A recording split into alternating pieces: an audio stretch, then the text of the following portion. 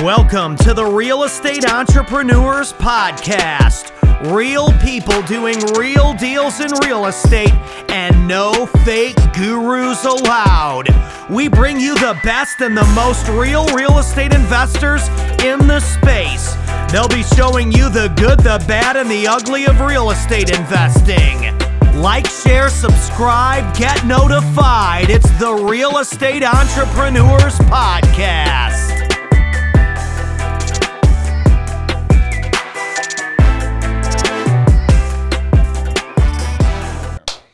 Welcome to the Real Estate Entrepreneurs Podcast. Today, I have my great friend from Phoenix, Arizona, Mr. Corey Geary, the king of novations is what I call it. If there is another king of novations out there, you just got dethroned, buddy. Corey, thank you so much, brother, for coming in, man. Man, thank you for having me. This has been a long overdue interview. It has. We've been talking about it for a while. Yeah, and you've actually been to our mastermind twice. You've been to Houston a few times, but unfortunately we could never get on the same page. But finally, you're coming and you're delivering to the audience, guys. Corey has a great story. We're going to get into it. If he can do it, if he can do this business, there's no reasons why you will not be able to do it, because Corey never had it going his way all his life, right? So let's get started, man. Like, who is Corey, dude? I know you, but the audience doesn't know you, right? So let's pretend you met me for the first time. So where were you born? Where did you grow up? How was that, part of your life, right? Great question, man. So I was born in Arizona, and I'm in Arizona now again. I did a full circle back to be next to family, but born in Arizona, moved to Las Vegas when I was in my teens. I was 16 years old. Actually, I was 14. Why did you move to Las Vegas? My dad got fired from his current job. Okay. He's an electrical engineer. He used to work for Salt River Project in Arizona. Got fired or laid off. They had a big layoff, and then he got hired on Nevada Power out in Vegas. So he moved the whole family to Vegas when we were very young. So I grew up my teenage life in Vegas and dropped out of high school, got heavy into drugs, alcohol, just went down the wrong path. All of my teenage life. Dude, I had no direction. And my dad, even though he put food on the table, he was not a father. He was never there for us. He was always working. He was always working, and when he wasn't working, he was never at home because he had his own demons that he was fighting. He's got some mental sickness issues that he fights with, and he still does to this day, unfortunately. But so he was never existent in my family. Right. And so I kind of grew up without a father, and so I just basically... That's why you're such a great father today. Yes, because to you guys, that's very high on your priorities. Absolutely. It's one of the top of my priorities. As you know, I just had a daughter. She's 3.5 months Beautiful old. Daughter, by the way. She was on stage on the last mastermind. Yeah, she came on stage. She was the value baby. Yeah. A lot of times when people have deficiency like that in their life, they try to overcome it later on themselves. Sometimes they copy the model, but in this case, you didn't copy that model. No, it stung me in my life, and I saw what direction it pushed me in my life in the beginning of my journey and it was very. So, did you ever finish high school? I did. I did end up finishing high school. When I was 19 years old, I enrolled into what was called Job Corps. Job Corps is like it's for F-ups. You know what I mean? You can curse. It's okay. It's for fuck ups. So a lot of times when people, the judges will, if you go to court and you're a juvenile, they'll force you to go to Job Corps. Well, I enrolled in it voluntarily, went to it because I knew I wanted to get my high school diploma because I dropped out, and then. Even in Job Corps, though, I was still hanging around with the wrong crowd, drinking, doing a lot of drugs, but I did manage to get my high school education. And how old were you back then? When I went to Job Corps, I was 19. What was your drug of choice? Oh, cocaine. Oh, yeah? Since that early? That early. Yeah, and I experimented around with everything. I smoked a lot of pot when I was younger. Drank a lot. Let me say drinking's always been my drug of choice. Okay, cocaine so alcohol comes. Alcohol first. Cocaine just gets you sober for momentarily. You ride that wave, man. For some reason, they go well together. I don't know what it is, man. There's nothing like being down in that drunk ditch and then doing a blast and then coming up out of that, and it's like riding a roller coaster. Yeah, that's you crazy. Get drunk again and then you blast up again. I mean, it's a wild ride, very destructive. But that was my drug of choice. For and you smoke weed because out of like it was just kind of like to do it because weed doesn't really go with either or. No, you know, it was just weed was kind of my gateway drug actually to everything else. Or to calm down, like weed was my first thing I kind of I did when I think I smoked weed the first time when I was 12 years old. Yeah, just to experiment around. Wow. Yeah, and then then got heavy into drinking, and then other hard drugs came. How do you guys get the alcohol? Because look, I grew up in Venezuela. Okay, so the first time I smoked cigarettes, I was 12. Now we didn't have weed around, but I am sure if we would have had it, I would have smoked it. Okay. Right. But for us, alcohol was easy to get. I would just go to the liquor store, literally, at 12 and buy whatever the hell I wanted, and they would sell it to me. They would sell it to you. Because, honestly, you were supposed to be 18, but they didn't give a shit. They just wanted to sell alcohol. So here comes the kid. Or maybe they will pretend or that their father sent the kid to go get the alcohol. Like, it happened many times with me. Like, my parents and grandparents will send me to the store. It's like, hey, go get us a box of beer or whatever, or a bottle of whatever, and they'll give me the keys to the car, and here I am, 13, driving to the liquor store, buy all this stuff, and go back home. So how can you not expect the kid to freaking become a fuck up by the age of 18, right? So so they made it easy on me. But on your case, like, how do you guys get alcohol? Do you get an adult to go buy it for you? Or? So, yeah, I mean, early in my teens, my mom would go buy it for me. Okay. Cool mom. Cool mom. Yeah. My friends would come over. We'd give her money. She'd go down to the store, buy it for her. My mom was the same way. She'd get a little something for herself. Yeah. Or we give her an extra, $10 or $20 for herself. Right. For doing it. And that's how mainly we got it. And then even when I was in Job Corps, we would just go out down to the liquor stores and we called it fishing. And then you just go down there and you wait until you see somebody cool, and you'd offer them an extra $10 or $20 to go in there and buy you alcohol. And they might take you 3 or 4 times before you get somebody, but you'd get somebody. Yeah, somebody will break. Mm-hmm. So that's how we always got our alcohol. And then, of course, drugs, man. Drugs are just around. Well, drugs are accessible because it's not regulated, so anybody can carry them around, and it's all illegal anyways. It's illegal, but it's the most accessible, and it's funny how that works. Yeah, it's the most accessible. You're right. Mm-hmm. So you ran into drugs at school, or was it on the streets? It was a both. When I was first introduced to drugs was in Las Vegas, and it was in school and in the streets. And it was very dominant in Vegas. I mean, it was everywhere. Yeah, well, Vegas is the city of sin, right? So exactly. Even when I go, like my wife and I went to Vegas many years ago. I think it was our first time that we went together, and we swear that we will never take our kids there. I said, look, let them go when they're grown, but we're never going to bring them here because you can tell, like, on the streets, the energy is low. It is. There is, even though at the casino the energy is high because of the lights, the whole environment. That's what the casino wants. When you get out of the casino, the energy drops, and you can feel the energy from the people that are on the streets, not the ones walking that are like tourists, right? No, it's the ones that are performing or the ones that are people who live there. Locals. Their energy is way low. So 100%. And we've seen people like fall asleep on the side, and because they're high as hell, and on heroin, on who knows what, right? Right. And guess what? Casinos just destroy local economies. Yeah. And I know that because I worked we'll get to this part, but I worked in a casino for 17 years. Right. As a blackjack dealer. And that's what they do. They destroy the local economy. So that's your belief, is that they destroy local economies. And there's countries that have that. They have casinos outlawed. Like in Singapore, it's outlawed for locals to go to the casino. You have to have a tourist passport to go into the casino there because they don't want to destroy their own economy. But they'll allow the tourists to go to the casinos. Yeah, I lived in Singapore for a year, and I don't remember going to the casino. Singapore, another one. Oh, Korea has the same thing. If you go to Seoul, Korea, only tourists can go into the casino. Did you ever go to Singapore? I haven't been to Singapore yet. Okay. No. But I have been to Seoul, Korea. All right. And were you working there as a dealer? Or? No, I went there just to visit and party. Oh, okay. Yeah, I've traveled all over Asia. Oh, cool. So Cool. So,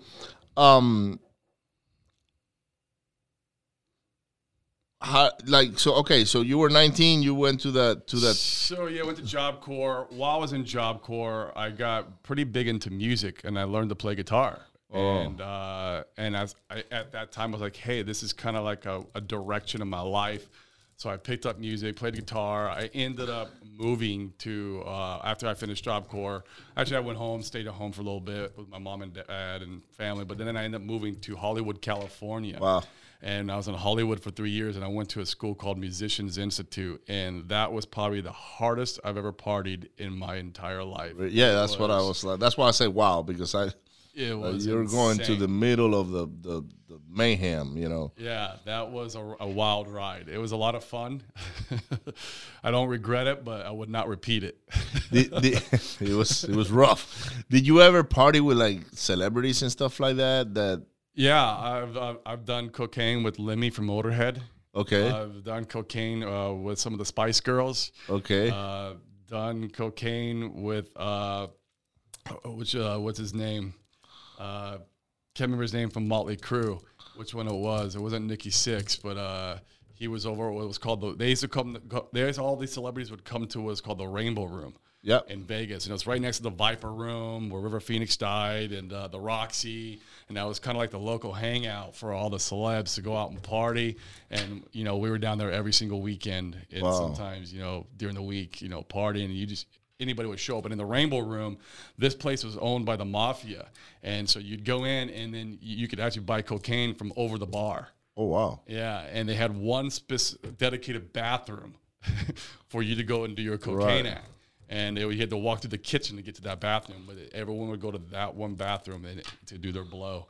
And that went on for 3 years when I was there. Wow. Well, drug addicts, they've been doing it forever, right? So it's the normal thing, right? It's like whoever takes a pill for headaches, every day they get a headache. They got to get that one pill. Exactly. So it doesn't surprise me, but in a way, it's kind of cool. You were hanging out with all those celebrities and all those guys and shit, and I don't know, doing some crazy shit, having crazy parties. I've hung out with Slash, even though I didn't do cocaine with Slash or anything. Right. We've hung out with Slash. I mean, you'll see. But they're clean now, right? A lot of them are clean now. Yeah, because most are clean now. I watched an interview from Duff McKagan from Guns N' Roses, and when they all got together on the last run, basically. They went to Bolivia, I think it was, and they wanted to climb it was Bolivia or Peru. They wanted to climb the mountains and like go to the top. I think it was Bolivia. And somebody said, hey, you got to do the coca leave. And he was like, oh, no, like, I don't do drugs or drink anymore or anything like that. And I think Slash was clean then. Yeah. But he did hang out, at the bar. I think we were at the Roxy. And we hung out with him. So. Oh, wow. That's crazy, man. I love those guys. I know you do. I'm a Guns N' Roses fan, so I wish I would have met one of them, and hang out and ask him questions and those kind of things. Maybe one day. Yeah. So you were in Hollywood, and what were you doing in Hollywood? Like playing guitar, playing with a bunch of local random bands, just, living the party life. Racked up a lot of student debt through that school. It's all paid off now. Right. Through my real estate journey, I've been able to pay that off. And that's actually the beginning of my real estate journey is able to pay that off. And but it was just it was a great time. And I met a lot of good people from all over the world. People were coming there from Sweden, from Switzerland, from Europe. I mean, Asia, coming there to study music. So I've had a lot, and I'm still friends with those people till today on Facebook, which is great. So if I ever travel, I have a place to stay in a lot of these places. As long as they're clean, right? Right. And a lot of them are. Yeah. Most of them are now. Some aren't. You know what I mean? It's just it's just the way it is, right? It's just the way it is. Yeah. Yeah. So I mean, even myself, just up to recently. Yeah. So. Yeah, I met you when you were I wouldn't say a drug addict, but an alcoholic, I would say. Yeah. Right? Because I never seen you do drugs, but I did have a lot of drinks with you. We've had a lot of drinks. And even if you were doing drugs, you were kind of like doing that on your own, like, never even suspected it. But I did see Sylvester smoking a little weed one day, but smoking weed nowadays is like normal. It's like a cigarette. He does it to function. Yeah, exactly. But and I hope he doesn't mind me saying that over this podcast. Okay, so how the hell did you end up being a blackjack dealer? So yeah, man, kind of fast forward there. I just, I had some no direction in life. And literally I was a Pizza Hut delivery driver for a few years. And then I got into poker.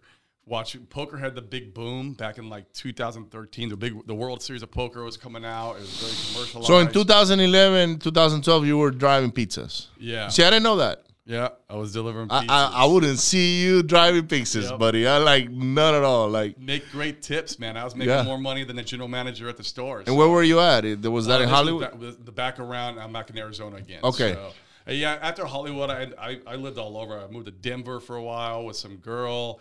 I delivered beer for a living. And then actually I worked in a brewery. I brewed beer for 1 year. And then I moved to Georgia with her. Lived there for a little while, did some side jobs. And then we had a bad breakup. And then I moved to Arizona to be next to family. Okay. And then I moved to Arizona. I was delivering pizzas. We were watching the World Series of Poker, getting all crazy into that. And so we started having poker games at our house, and we were playing a lot of poker. And a lot of these dealers started coming over just by meeting people through the I guess you'd say the industry. And they'd come over and they'd play and they would lose money or win big money and be like, "What do you guys do for a living? We're blackjack dealers." Okay, what do you guys make a year? They're like, "Oh, we do anywhere from 120 to 150,000 a year."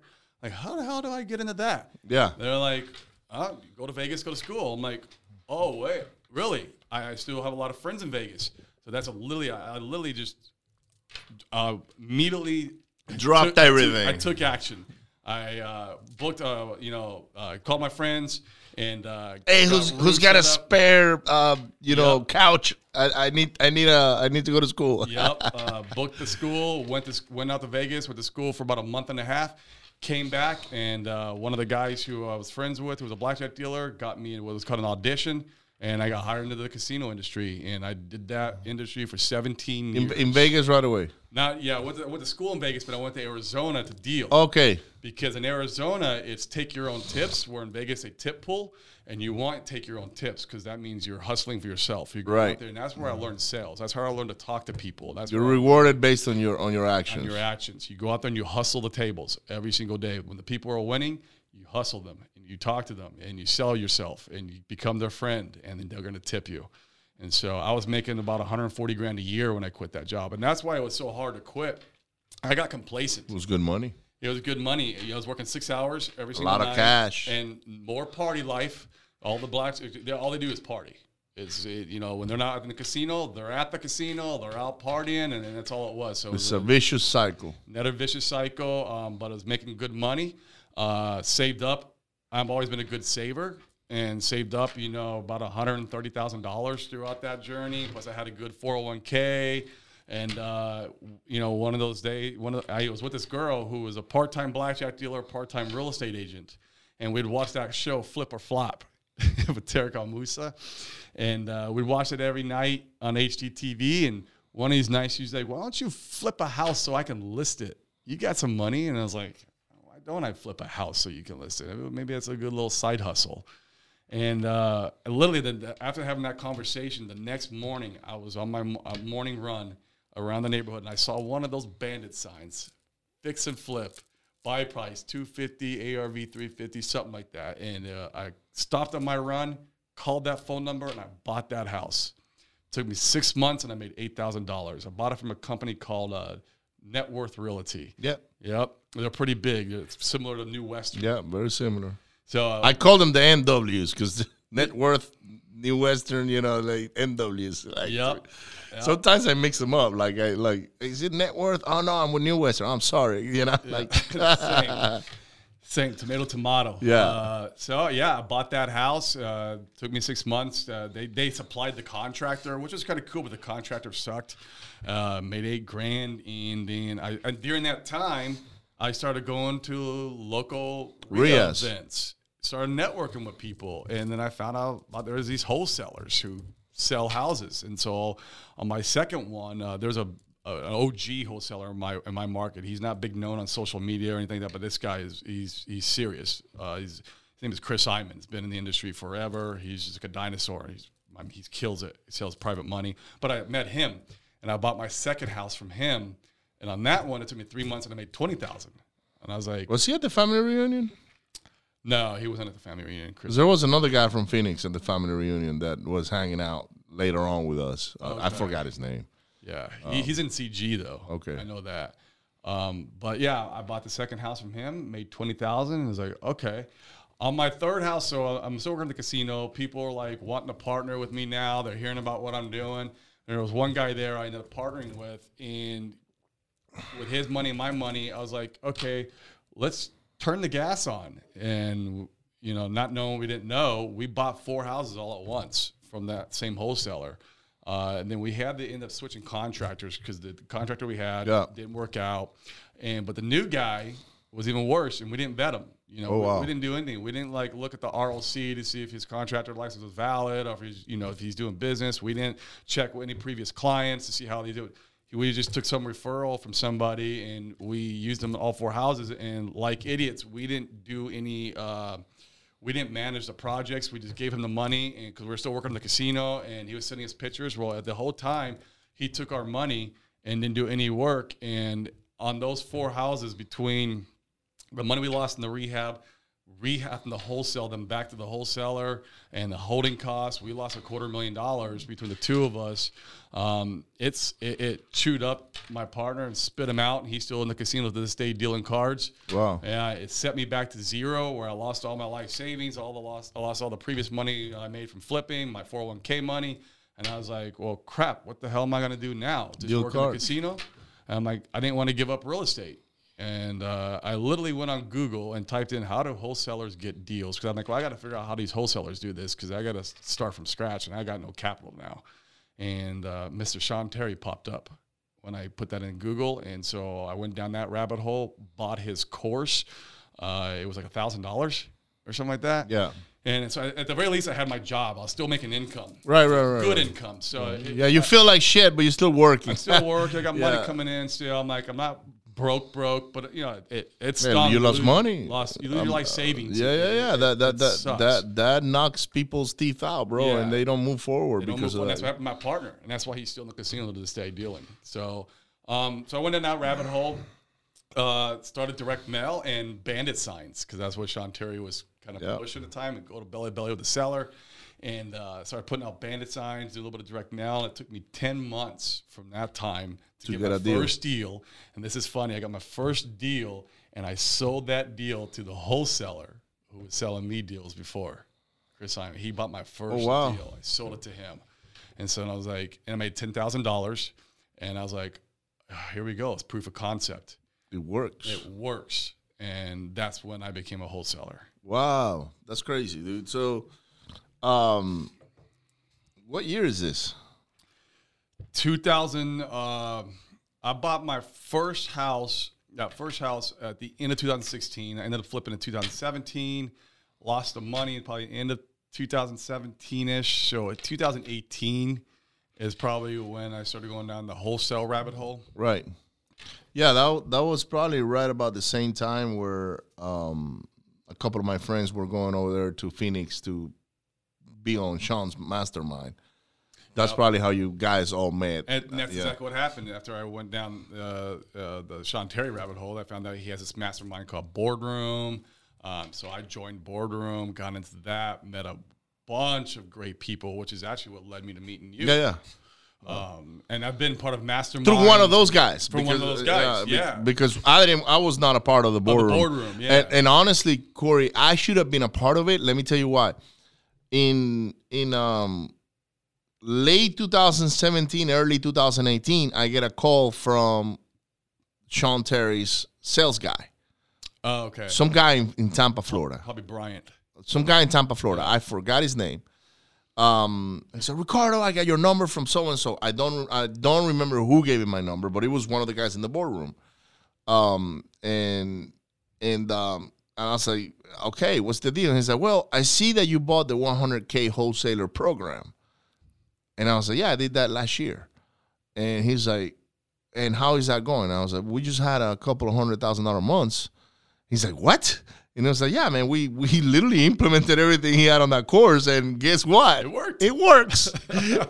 And the guy's like, tell me about your operation. And at that time, we had this massive rehabbing operation, right? And I was like, well, in reality, we're rehabbers, but we're kind of like dabbling into this whole wholesaling thing.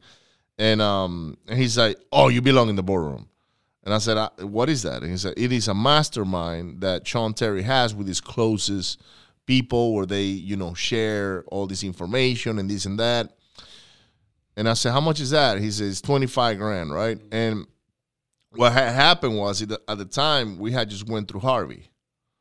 And I just didn't see myself paying $25,000 to become part of a mastermind. That was your reset. Well, I just didn't know where that whole thing was headed. So every penny I had was like, that needs to stay where it's at because I don't know how I'm going to handle this moving forward, right? And I'm glad I didn't.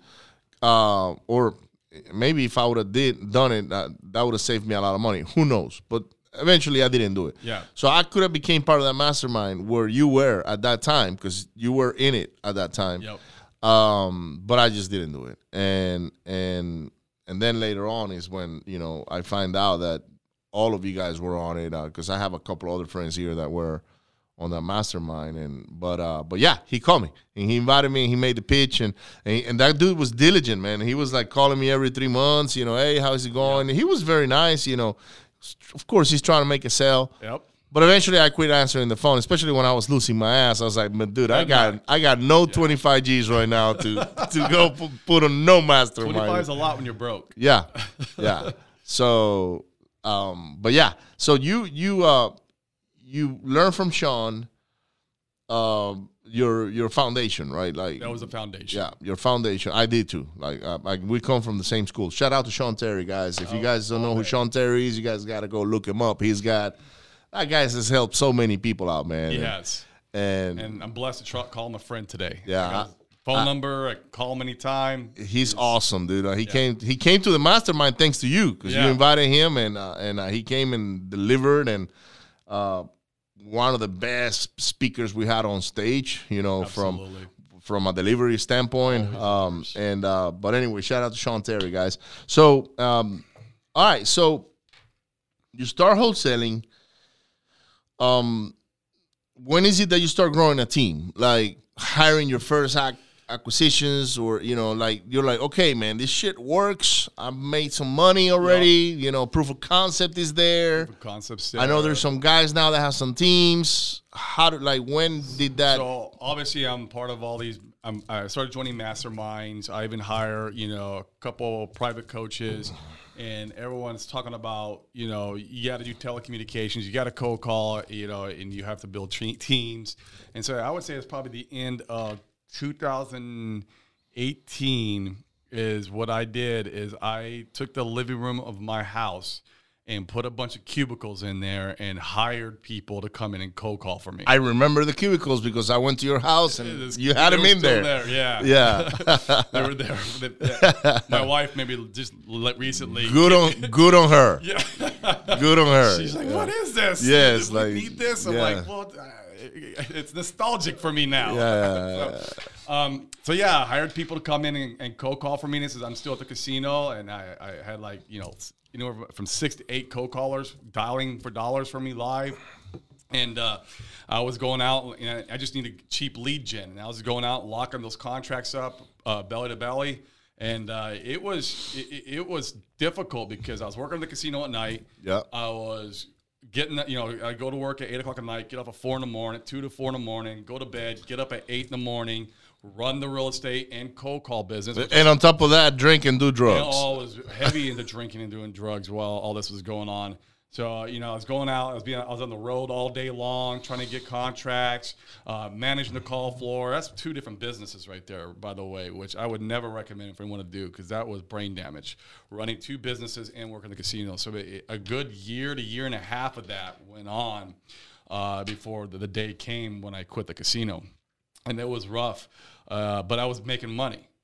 I was building up capital, and it's funny, in the boardroom, Sean Terry, it was one of my presentations, because they make you do presentations in the boardroom and break your business model down. I was talking about how I was still in the casino, and he's like, well, here's what we're going to do.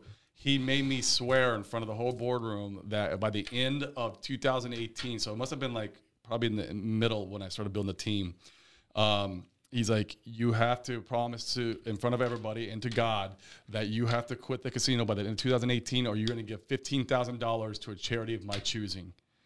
And I swore. Into 2018 comes, and I was still unsure if I was going to do it. I was like, I can pay Sean Terry his $15,000 and keep doing the casino because the casino is good money. I ended up going to Vegas with a bunch of dealers to party, and I am drunk, and I go ice skating on top of one of the casinos. I fall and break my wrist at the end of 2018, the time when I promised that I'd be out of the casino. And as you know, you can't deal cards with a broken wrist. I was like, this is a sign from God. I got to quit. This is crazy. I'm like, I was thinking about not quitting, and then I go to Vegas and break my wrist. So I went home and gave my resignation because I couldn't deal anyways. I could have gone to FMLA, and it had been like 3 months before I started dealing again. But I was like, no, this is it. This is the sign. And so I went home and I put my resignation in, and that was how I quit.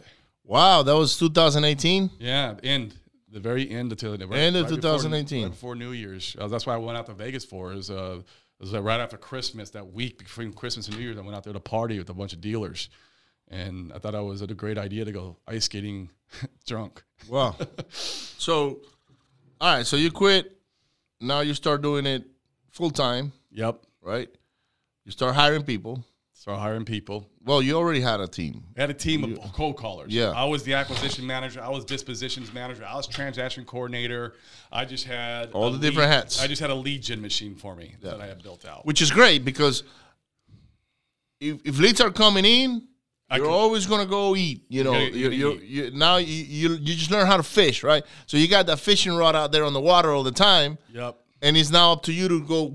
Let's reel him in, right? Reel him in. So I was very similar in 2018 and 19. I had a lead generation just running, right? And it was me and Dennis going and locking up deals all the time. And then on 19, we're going through all this, losing our asses. The lease came up in our office, and it was $5,000 in between office and services and things like the lease was $3,000, but in between the whole thing was like $5,000. A lot of money. And we're losing money at the time. So Dennis was hesitant. He was like, dude, what are we gonna do about the office? And I was like, we gotta let it go, bro. Like, we can't, I can't justify being in this office and falling behind on stuff somewhere else. So let's get rid of this liability. Now, the thing is, the reason why he was hesitant is because that office, we had it wrapped around with we buy houses cash. Stop here. Oh. So people will literally walk in to sell us their houses. That's beautiful. So he was like, dude, we still get a deal or two a month. But in my mind, I was like, yeah, but it's just another piece of liability we have. And I just don't want to deal with it. I'd rather put more money into text, mailers, or we were doing mailers at the time. Mailers or something, maybe Facebook ads or PPC. But I just don't, man, Dennis, I'm tired of this. And we went through a lot in that office. So to me, it was an energy relieving thing. But in reality, that office, every month, man, we had 3 or 4 people showing up wanting to sell their houses. Yeah. Wow. So, because it was very high traffic. So, long story short, we gave it up. We went to work from home. And my house was big enough to where I could have 5 offices in there if I wanted to. And I moved my whole mailing company into my garage. I had a 3-car garage, so one of them was 1 and the other 2 cars. So on the 1, I set up all the machines. So that never stopped. Like, I continued to mail and do all these things from home. But in that year, I made $1 million, but I was still broke because, financially, because of all the losses we had from these rehabs. Yeah. But I was very parallel to you. Like, in a way, we had this lead generation thing running. Yep. But it was still me and him hustling, doing TC, doing, cleaning up title, getting the earnest money, and we had to be belly to belly. Yes. That was our thinking process, like belly to belly, belly to belly. That's what everyone was preaching at the time. Yeah. Like, I remember the first time I talked to Nick Perry and he said, I'm doing this all virtual, it's all over the phone. And I looked at him and I was like, what? Mm-hmm. How? And he's like, we just get good on the phone. and we lock him up the deals. And I thought he was full of shit, literally. I said, this guy must be lying to me. I don't know what the hell. But I knew Nick was a beast, right? He was an innovator on that. I would say if I learn, or if someone gave me the light on virtual wholesaling, was Nick. Yep, me too. And he didn't show me, like he didn't really say, hey, this is my process. And he never broke it down. He just showed it's possible. He just told me he was doing it, and I believed him. But actually, I didn't believe him first. But I never took him as a liar. You follow what I'm saying? Like, yeah, for sure. I said, man, show me, like the Wolf of Wall Street. You show me a $75,000 check, I'll fucking quit my job right now, right? So when I saw that he was doing these things, and he started lead generating with like, because he had cold callers at the time, I think, and maybe he started doing PPC. I said, man, if Nick can do this shit, I got to figure a way how to do it. And I'm not the type of guy that's going to call Nick and say, hey, man, can you, like, let me look at your process or whatever. I was like, coffee? Yeah, no, I'm not going to do that, right? Brain. No, I'm not. Yeah. Even I never call you to ask you anything other than, hey, dude, can I get this or that? But we'll talk shop sometimes, though. But we exchange. It's an exchange. But it's more of a friendship type thing than anything else. It's not like, hey, let me go steal from you when – and I'd rather pay for it. It's like, hey, here's the money. Give me the and vice versa, right? It's the meat and potatoes. That's it. Give me your text platform. That's it. Done. No big deal, right? So he's the one that actually opened up my eyes to virtual wholesaling. And then I started seeing more guys. Mm-hmm. Oh, it's possible. So fast forward. You quit dealing. Now you're building a full-time wholesaling business. How do you quit drugs? Oh, that's real fast forward. Yeah. So I have been sober for a year. Black Friday was 1 year. So what is that? A year and like 4 days. Congratulations, bro. I love it. 1 year and 4 days. I've been completely sober. No, not a drop of alcohol. And I know because I've been around you. We've been in places where there's alcohol, there's drinks, and you're like, give me some water. Give me a tonic water, and it's great because I can hang with everybody now, and while they're drinking, it doesn't bother me at all, and I still get to soak up all the networking and knowledge that the nuggets everyone's passing around, and I get to actually remember it now the next day. Where before, it's like I wake up, what the hell was that conversation last night? What did I talk about? Yeah. I did. Now I get to absorb it all in, which is great. So yeah, man, it just got too vicious. I thought when I quit the casino that I was going to be, it would stop because I wouldn't be around that environment no more. And I think it would stop. I thought it would slow down. Let me be correct. I was like, it would slow down. But, but in the casino, they have the thumb on you. You know, you can't go to work drunk. They're constantly doing drug testing. So like, you're only really partying on the weekends and maybe 1 or 2 days in the week when you want to kind of gamble with it. Right. But like, it wasn't like when I became my own boss, that was, I thought it would slow down, in my head. But when I became my own boss, it got worse. It got worse.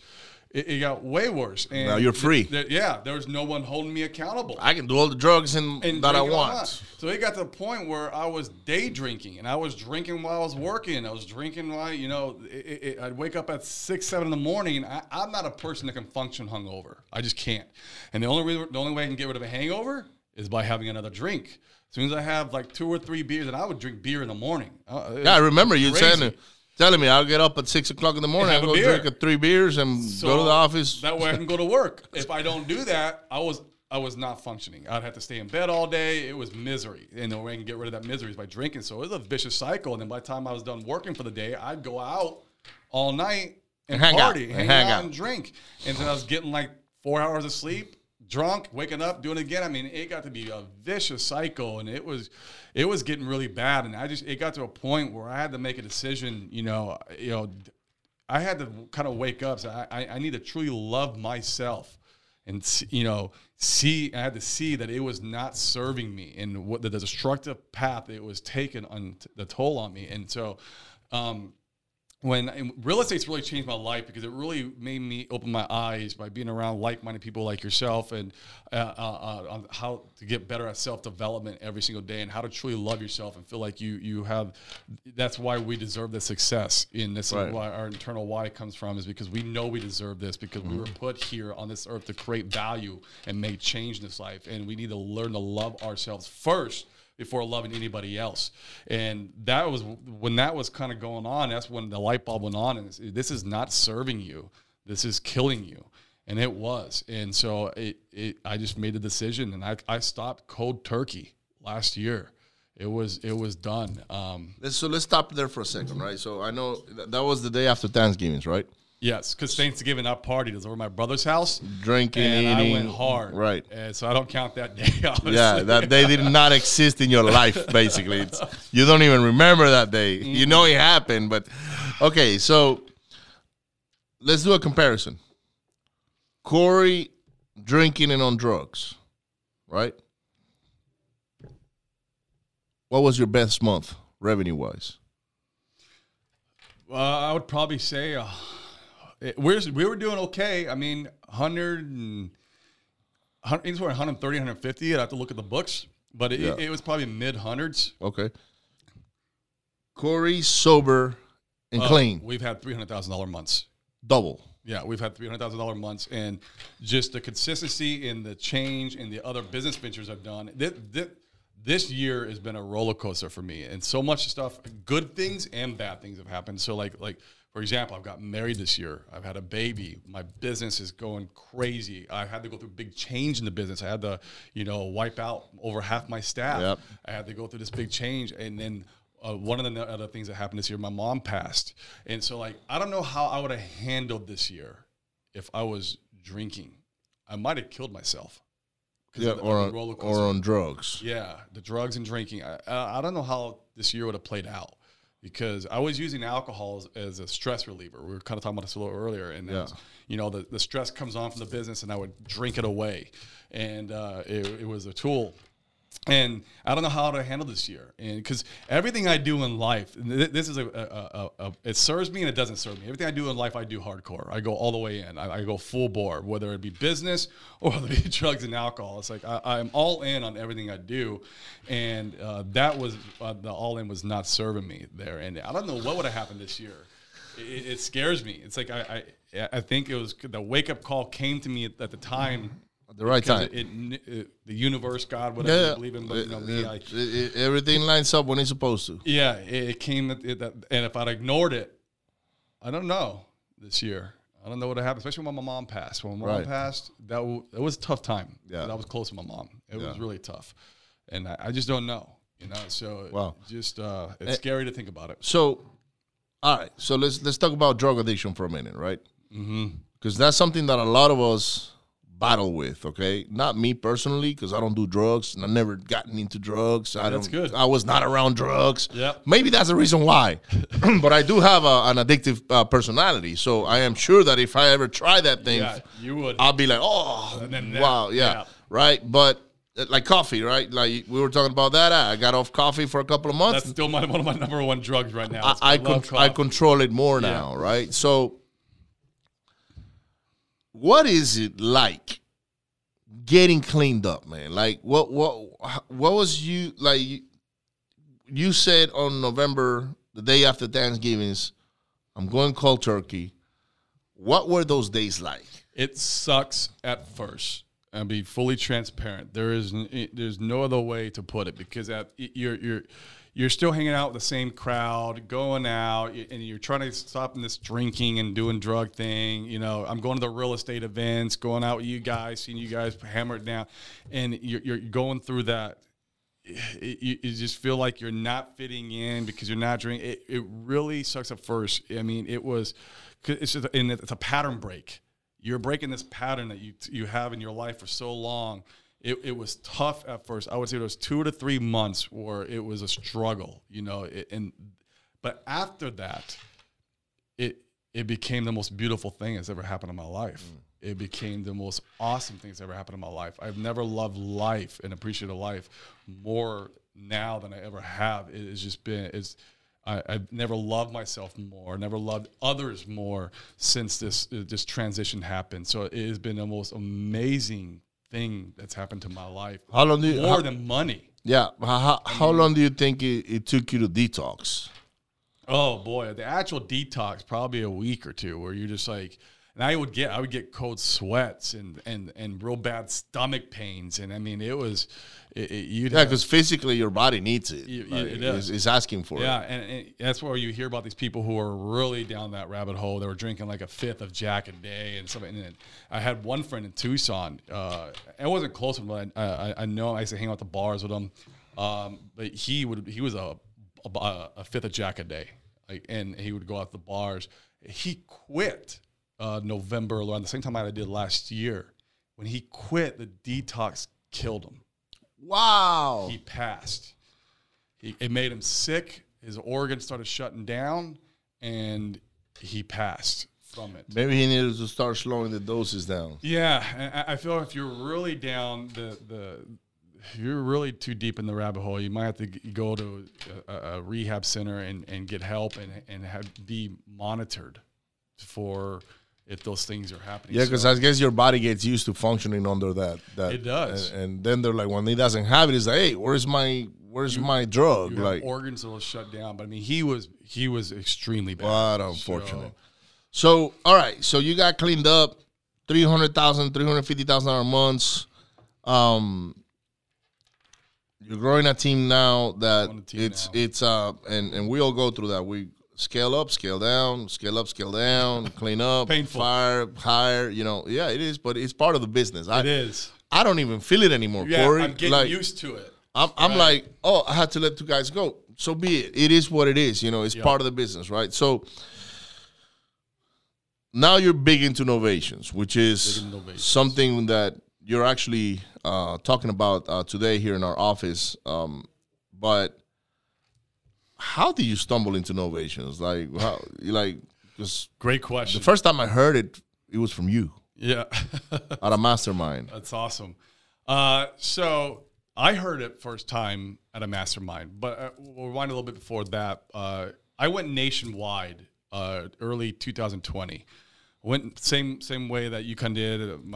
I knew Nick Perry, and then I heard Sean Terry was doing it, and then I heard Rafael Vargas when he was doing wholesaling, he was doing it. And you hear about all the people in the city like, man, this nationwide thing. And I'm in Phoenix, ultra competitive, and we're doing like 5-10 deals a month, and we're doing okay. I'm like, but this nationwide thing, I was like, man, you could really scale that. Yeah. You could crack the code on it. That's the key. Because we first went nationwide. It was tough, man. I didn't know how to run PPC. I knew that was my main marketing channel that I needed to learn. I didn't know how to run it, so I was bleeding a lot of money there. And then we'd lock up contracts, and they'd be in these rural areas. We couldn't get buyers. I was like maybe closing 2 out of 10 contracts we'd lock up. Sucks. The first 3 months I went nationwide, I ran deep in the red. The first month, I lost $70,000. Wow. My overhead and everything. I still had a lot of money in the bank. It took me 3 months to get out of the red where I was starting to see some green again. So it was scary. There was many nights like, I had to close the doors. So I had to go back to just being a domestic, local model. Like, what do I got to do here? And we finally kind of started figuring things out. But there were still a lot of pain points in the nationwide model. And I was in a mastermind one day out in Florida, and there was this guy, he did a presentation, he did $2.2 million a year before, and he had a local model there in Florida, and half of that was Novations. Well, what the hell is Novations? And so then he did a small presentation on it, and then I picked his brain afterwards. He shared with the whole mastermind group exactly how he was doing the model, and I was like, man, I got to look into this a little bit deeper. Because basically he's talking about locking properties up and selling them retail on the MLS.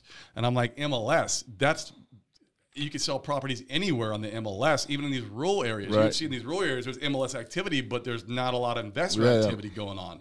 And I'm like, what the heck? And he's locking properties up for, more than you would normally on a cash offer too. So he's able to, pay these homeowners more. I'm like, God, if I could figure that piece out, maybe I could implement that into my nationwide. So I started just going out into the industry and seeing who's out there. There's a few people doing it on a local model. And so I bought a couple courses. I went, talked to a couple people who are doing it, exchanged, some information on it. And I basically compilated my own little Novation model, and I went nationwide with it. And that's how kind of I did it. And it fixed a lot of problems. One being that, these rural leads, we're able still to lock them up and novate them. Two, if the homeowner has a need price, I always say need price because if it's an asking price, so they're not going below that number. Yeah. If you have a need price that doesn't fit a cash offer model, then you could still novate them. Right. And then you're just monetizing a lot more leads that are already in your CRM, and so. And then you're not the disposition process. You're using the MLS for your buyers list. You don't need no cash buyers for that. No cash buyers on it. So we started doing novations in the beginning of this year. We were learning about it. I learned about it last year. It was like, okay, and I kept absorbing knowledge on soaking the knowledge up on it. And we did like one deal locally, and I was like, that worked. Holy crap. And so we started doing it nationwide, and now we're a novation company first, wholesale second. So last week we got 5 or 6 contracts. Wow. And this is after our relaunch. We just how much in projected revenue on there? I think it was 170 if I remember right. Crazy. And out of those, only one of them was wholesale. So it's been great on fixing a lot of pain points for us in our nationwide business on scaling, going nationwide. And I just love the model because you're fully transparent with the seller. You're letting them know exactly the structure of what you're doing. And so there's no wholesaling. You're working in this gray area where you're not letting the seller know what you're doing. There's a lot of fluff in there. You don't want the buyer to know how much you're making. Yeah. Our buyers don't give a shit. Yeah. They're retail. Yeah. They'll outbid each other. Yeah. So we don't care. The buyers, we're not. There's full transparency there. There's full transparency with the seller, and the ones that may be suffering on this case will be those cash buyers that are like, oh, I couldn't get a property because he got novated as opposed to a cash deal. Yeah. Yeah, and we have a lot of our old cash buyers, investors who were, very loyal to us, always calling us. I don't got any more deals anymore. That happens. It happens. It's like, well, we're doing a lot of novations now. We do get wholesales once in a while, and if we get one, obviously we'll. Then we'll make you guys fight over it, pretty much, because that's what it is, right? I ran into one of my cash buyers here in Houston a couple of days ago, and she's like, hey, how are you? And what's going on with your deals? Yep. And I was like, I kind of left town. Yeah. And she's like, what do you mean you left town? I'm all over the country now. And so I don't need to really we got all these properties everywhere that we buy and sell that we don't even see. And she looked at me like, what? What are you talking about? So, yeah, we evolve in progress, right? And it's because of association, right? So it is. A lot of people say, I'm not going to put money on education. I can figure this out on my own. But that's taking the stairs in reality, and I did that for many years. Yeah. Okay, but now, how many groups can I buy my way into? Me too. I'm an advocate of education and self-development. I mean, I've probably spent over $250,000 on just masterminds, coaches. I have no idea how much I spent, but it's a lot. It's a lot. And I will continue to invest in that because it's just it just makes sense. But Corey, we gotta go, brother, because you got a presentation to do here in the next 20 minutes. Absolutely. Thank you so much for sharing your story and opening up and letting people know that, hey, guys, we all got struggles, okay? And Corey was one of those guys that, for many years he was a drug addict and an alcoholic, and now he's clean and killing it. And that's the beginning of my journey. Having a beautiful life with his wife and daughter and his sister, and that he's always with. And I actually kind of miss her that she's not around right now. Yeah, she's in Arizona. She's got back from a trip, but she runs my e-commerce business, and I mean she's killing it. So I mean, yeah, she's been an excellent asset. Shout out to Crystal. Yes. Guys, Attend Growth, May 27, 28th, 2022, guys. Corey's going to be there. He's always been a sponsor, and he's going to be a speaker in this event that you don't want to miss. He's going to be speaking more on innovations and maybe the new latest tricks and things that he's going to come up with in the next few months. Putting them in. Yep, he's always chipping them in. If you guys want to get a hold of Corey, find him on Instagram or Facebook, Corey Geary. And if you want to learn about innovations, we're going to put a link down below. go ahead and sign up, get that course. Like, I bought it. I'm actually, you know, in it, and I'm learning. I haven't done my first Novation deal, but we're working on it right now. You got to have that Novation conversation if you want to be part of Novation Nation. That's it, baby. You'll take care. Don't forget to hit share, like, and subscribe, and I'll see you on the next one. Bye.